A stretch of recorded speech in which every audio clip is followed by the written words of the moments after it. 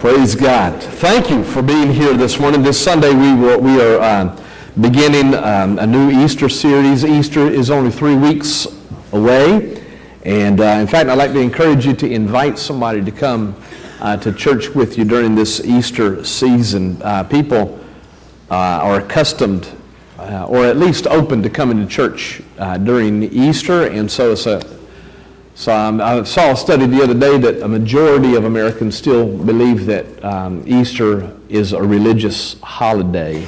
We're seeing a lot of shifts and a lot of things changing in America, but there's still a majority of folks in America that understand that Easter is a religious holiday, and so they're more open to coming to church with you if you will invite them. So invite them to come to church during the Easter season. We have our Easter presentation that's coming up, and that's going to be a wonderful program, wonderful presentation. It's a good opportunity for you to invite folks to come and to be here. But today and for the next 3 Sundays, I'm going to begin to series. I'm going to take a look at what a common theme that is suggested through many of the resurrection narratives. I actually didn't have a title for this series until we went this weekend to a leadership conference, and I heard Tommy Barnett speak.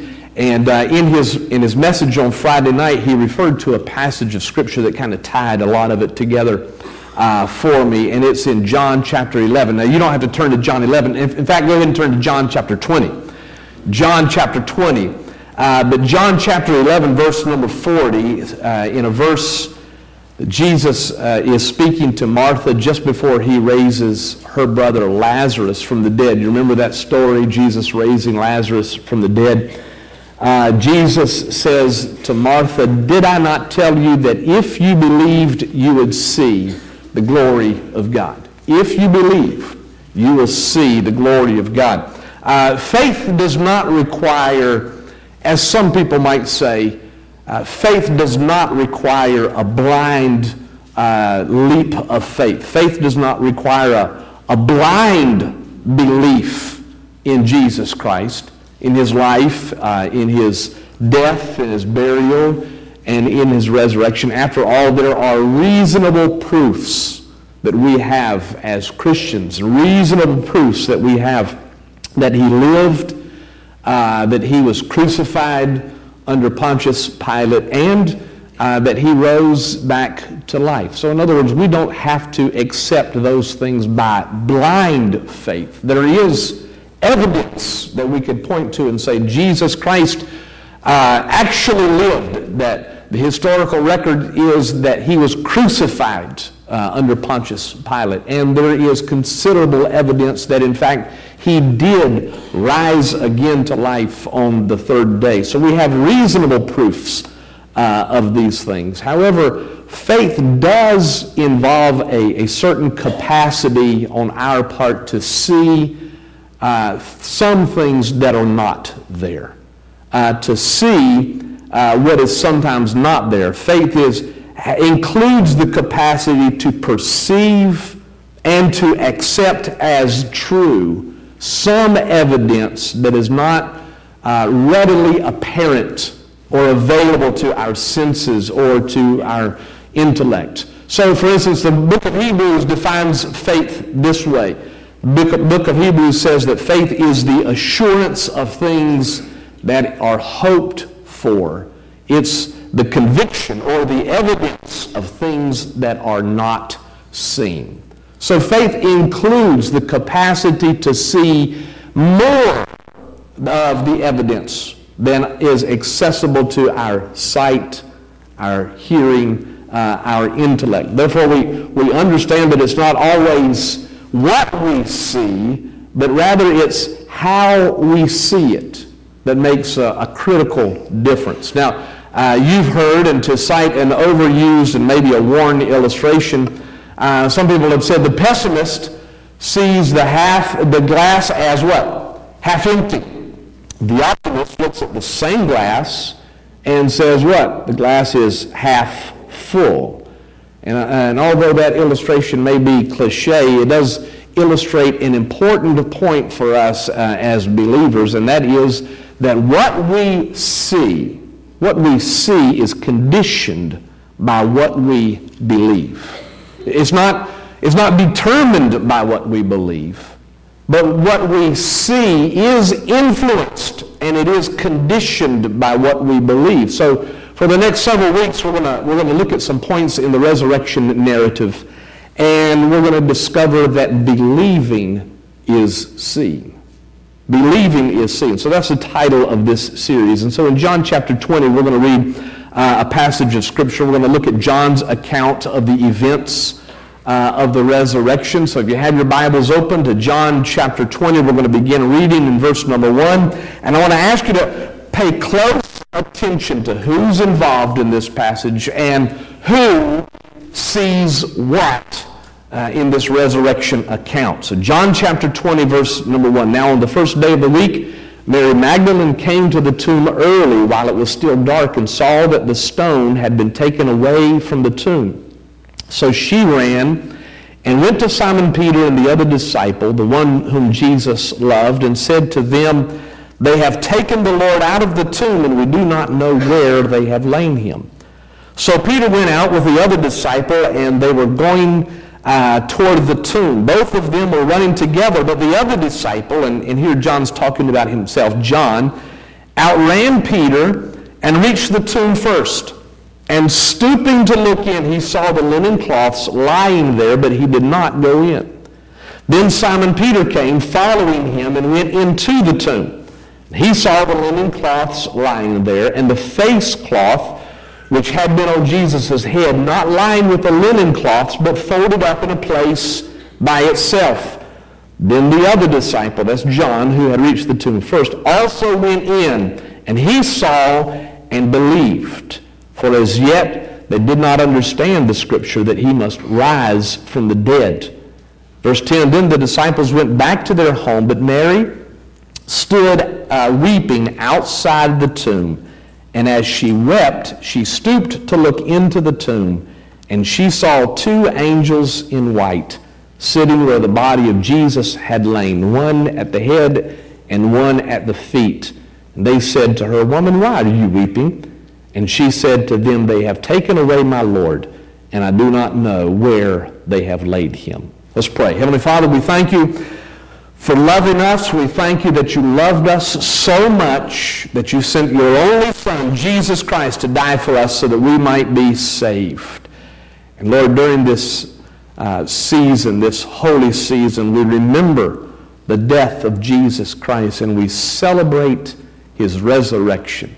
We rejoice that the same Spirit who raised Jesus from the dead dwells in us who believe, and that he is able to give us life.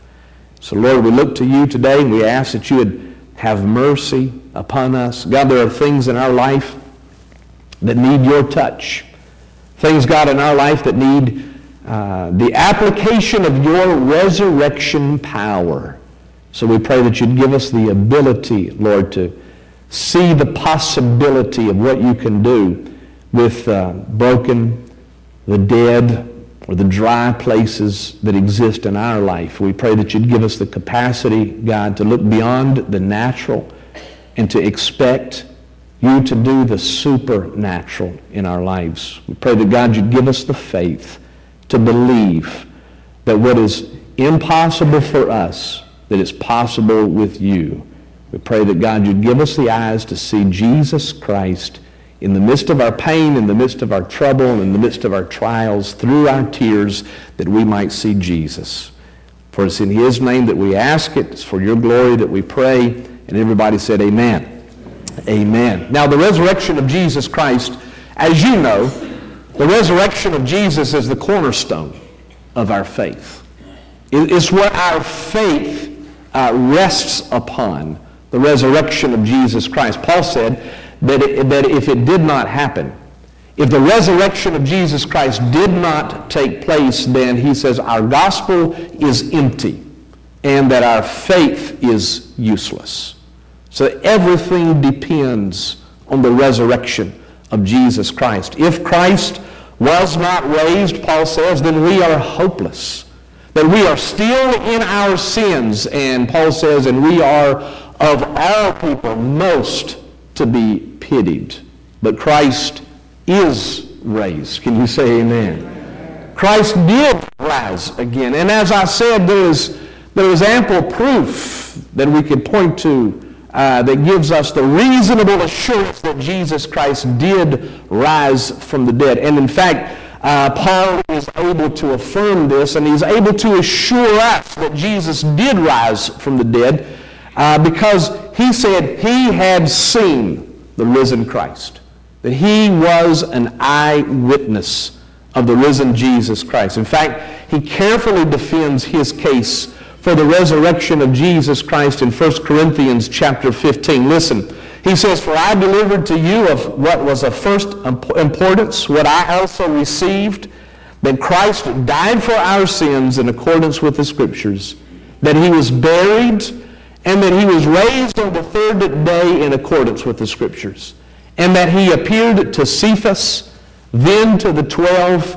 Then he appeared to more than 500 brothers at one time, most of whom are still alive, though some have fallen asleep.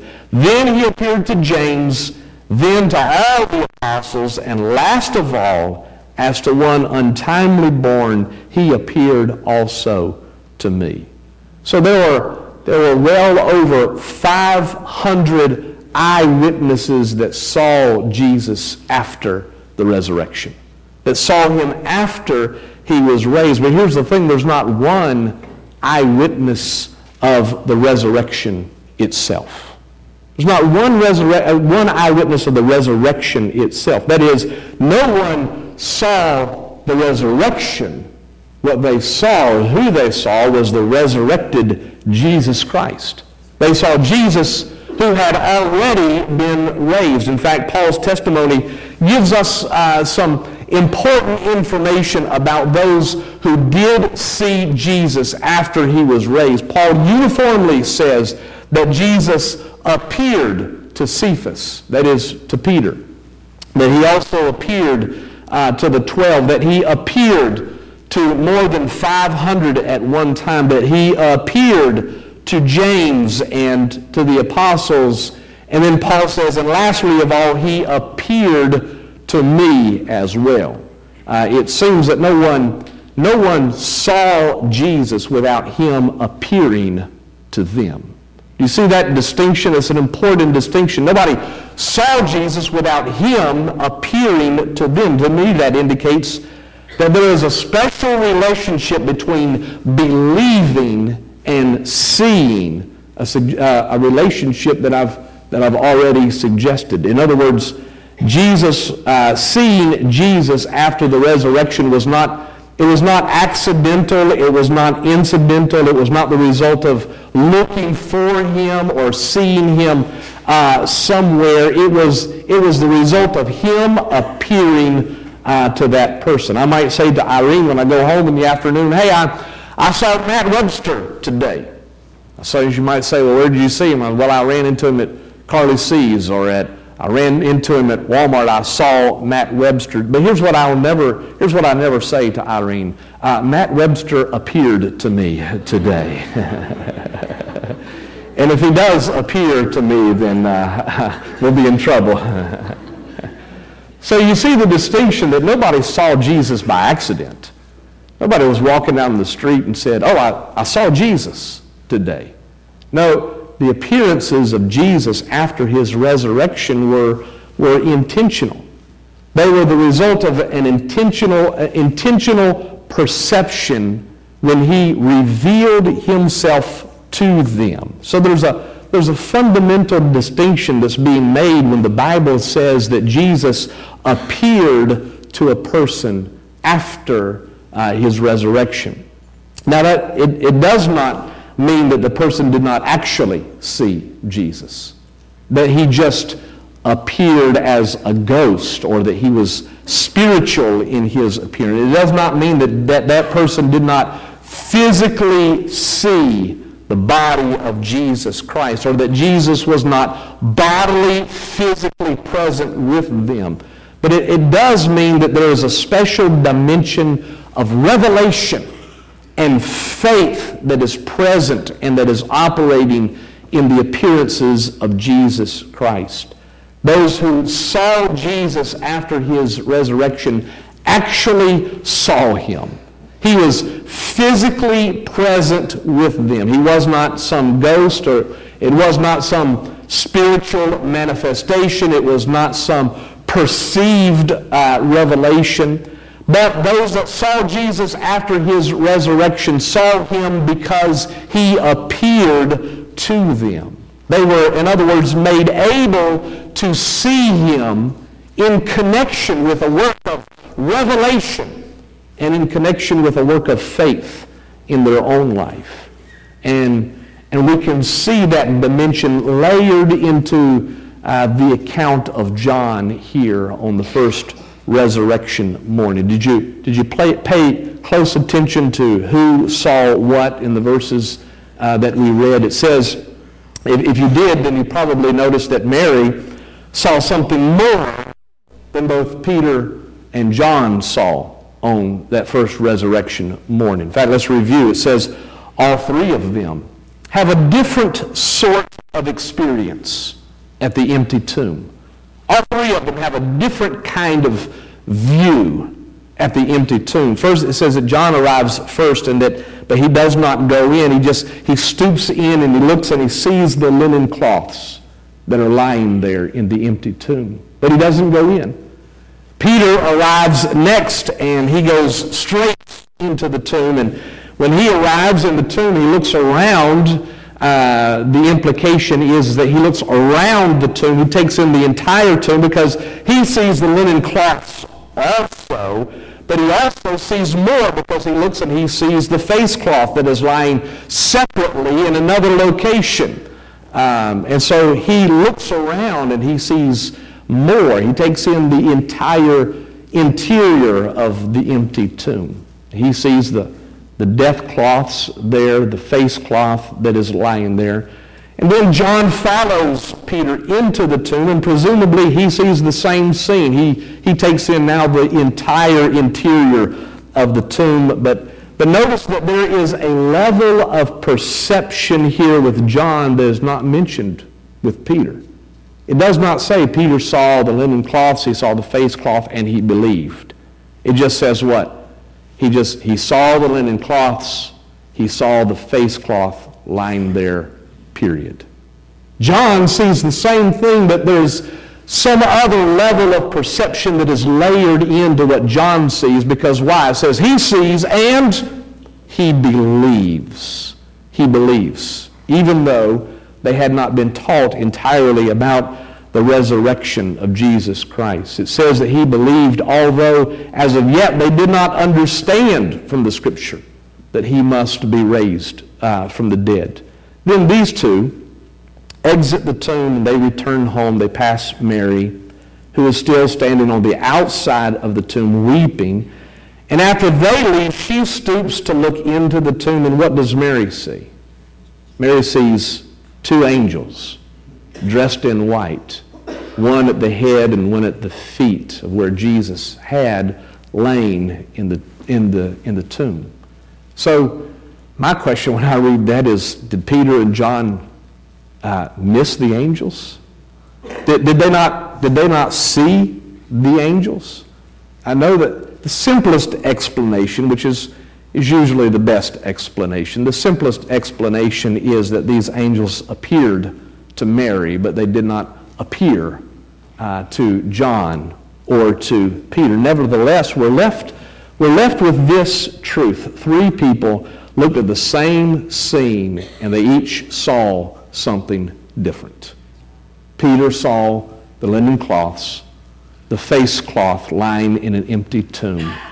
John saw the same linen cloths, the face cloth, after he entered he saw the same scene, but layered into his perception is what?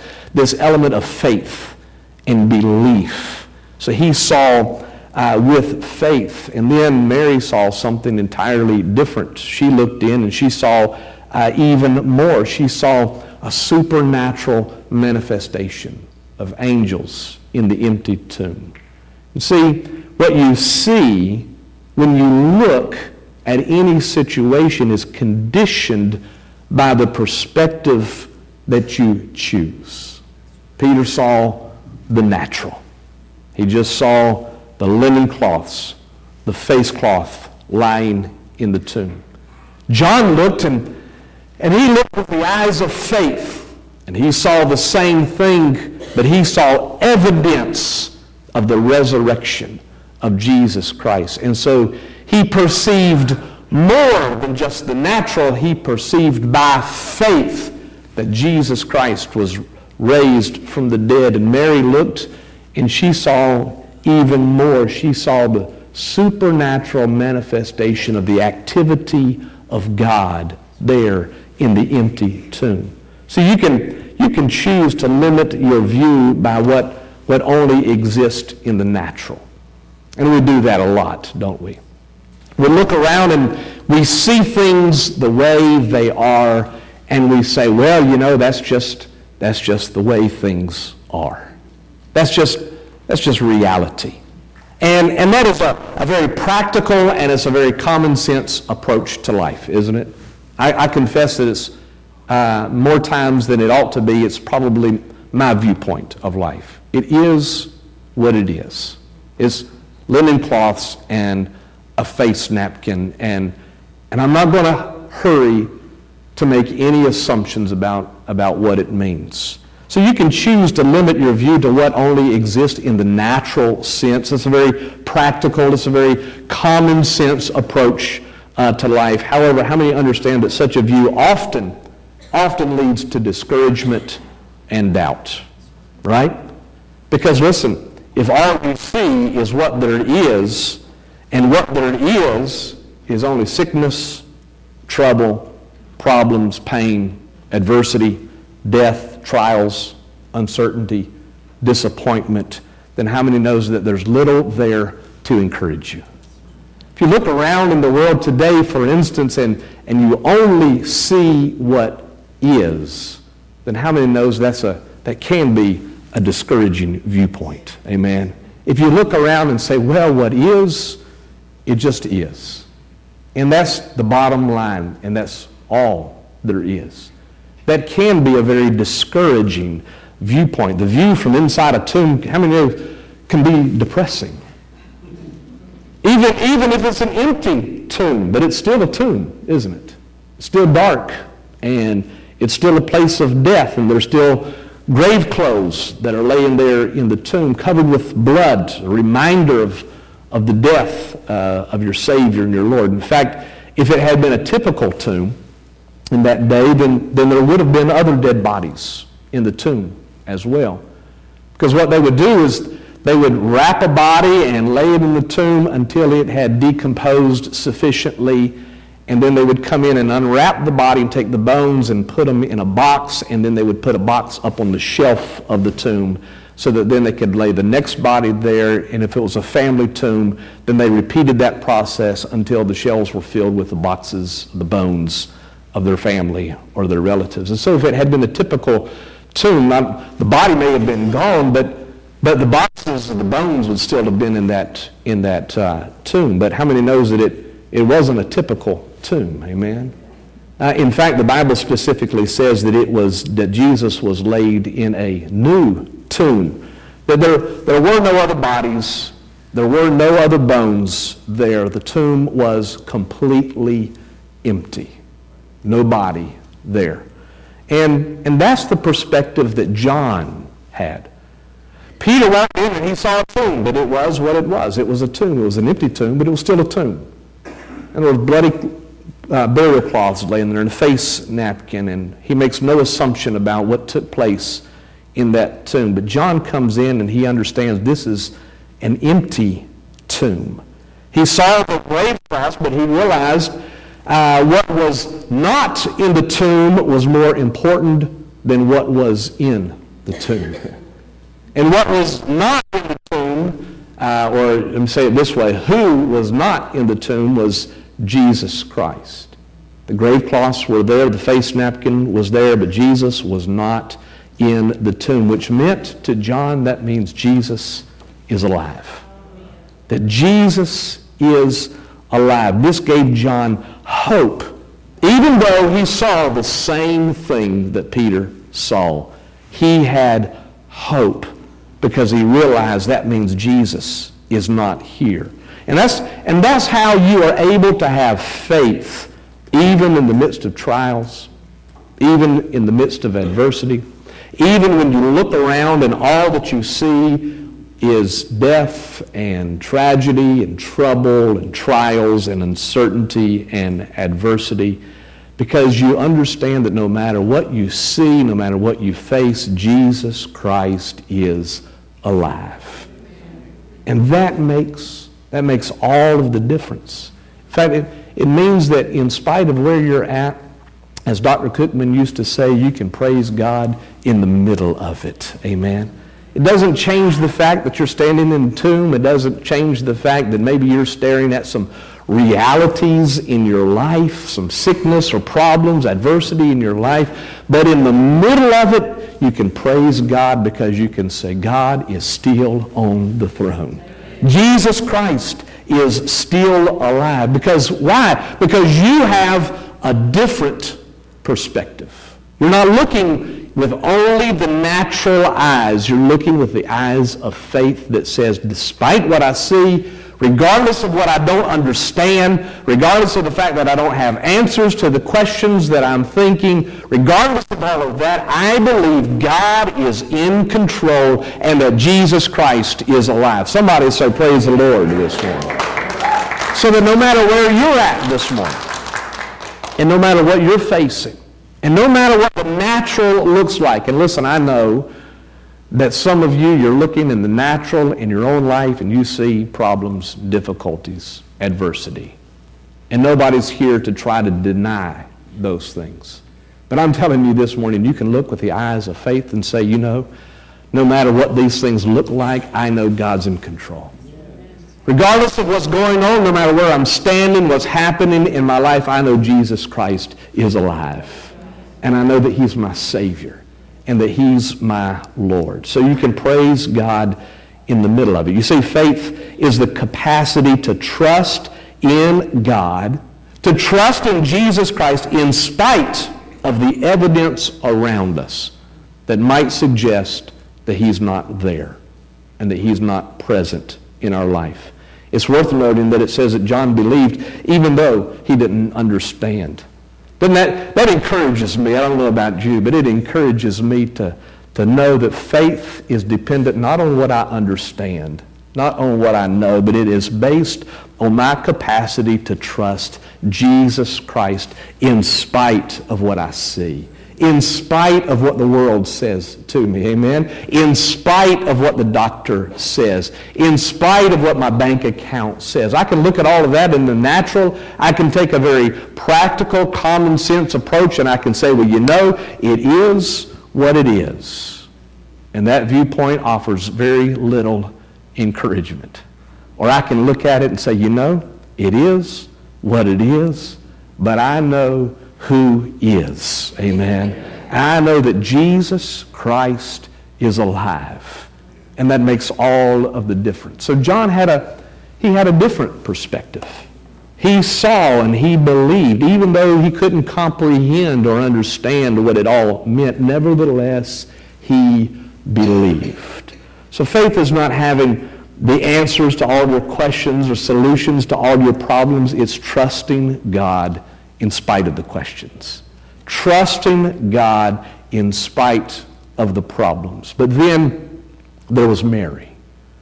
She had a perspective that neither of the other two had. We're not sure that Mary believed that Jesus was raised. In fact, there's indication that she didn't yet believe that Jesus was raised. But what Mary saw that the other two didn't see, she saw the evidence of the supernatural. The evidence that God was at work. And that the situation, no matter what it was, that it had somehow changed. And that it was going to change drastically because of the supernatural power of God. You see, Mary's perspective acknowledged the supernatural dimension. Mary's perspective allowed the possibility that something miraculous was taking place. Mary's perspective anticipated that God's power was at work here. And listen, that's the fullest expression of what John says, or what Jesus says in John chapter 11, verse 40. If you believe, you will see the glory of God. If you believe, you will see the glory of God. It doesn't matter how things look. If you believe, if you trust in me, you will see the supernatural glory of God in your life. No matter what we see in the natural by faith, we can believe that God is in control, and we can anticipate and expect the miraculous. That God is at work. And that our situation, no matter what it may be, that God can turn our situation around. Amen? That we can expect Him to intervene and to do the miraculous. So I'm going to ask Mike if you'd come to the piano this morning. Mary's eyes were opened to see the supernatural. Mary's eyes were open even beyond John's. John saw in the natural that he chose to say, I believe. God's in control. Jesus is not here. Jesus is alive. I don't understand what it all means, but I'm willing to trust God. But Mary saw, and she saw the supernatural at work. She anticipated that a miracle was about to happen. Something was taking place that was beyond her comprehension or her ability. And I'm going to pray for you this morning, because I believe that there may be that you're here this morning and you're in a situation where in the natural you look at the situation and you say, well, it is what it is. At the end of my bank account, or the doctor has given this diagnosis, or I'm facing this problem or this difficulty, and the devil wants to discourage you with the evidence of what you're seeing with your eyes. And I'm going to encourage you this morning, don't lose faith. Look with the eyes of faith that says, in spite of what I see, I trust God. And well, you know, it is what it is. That's